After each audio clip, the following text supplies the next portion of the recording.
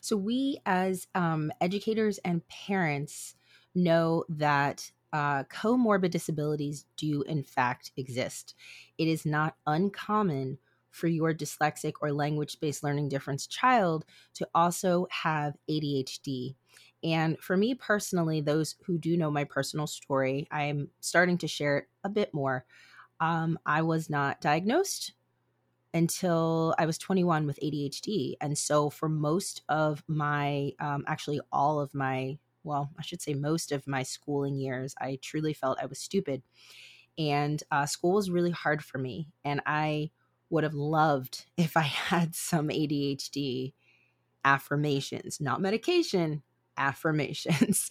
So I really want you parents out there to know that your child might struggle with reading and they might struggle with attention, but that doesn't mean that we can't come from a more strengths based approach.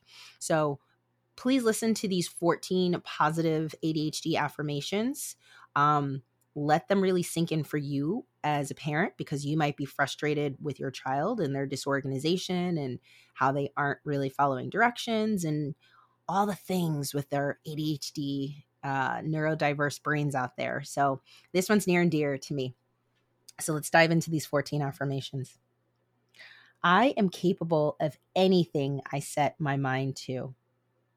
I am smart and intelligent. I focused on the good things in life. I am a valuable person. I have strengths and weaknesses like everyone else. I am unique and special. I will focus on the good things in life and not dwell on negative thoughts or feelings. I can do hard things, even if they seem impossible right now. I am strong enough to handle anything that comes my way. I am a good person and I do my best. I am proud of myself for trying my best, even if I don't always succeed.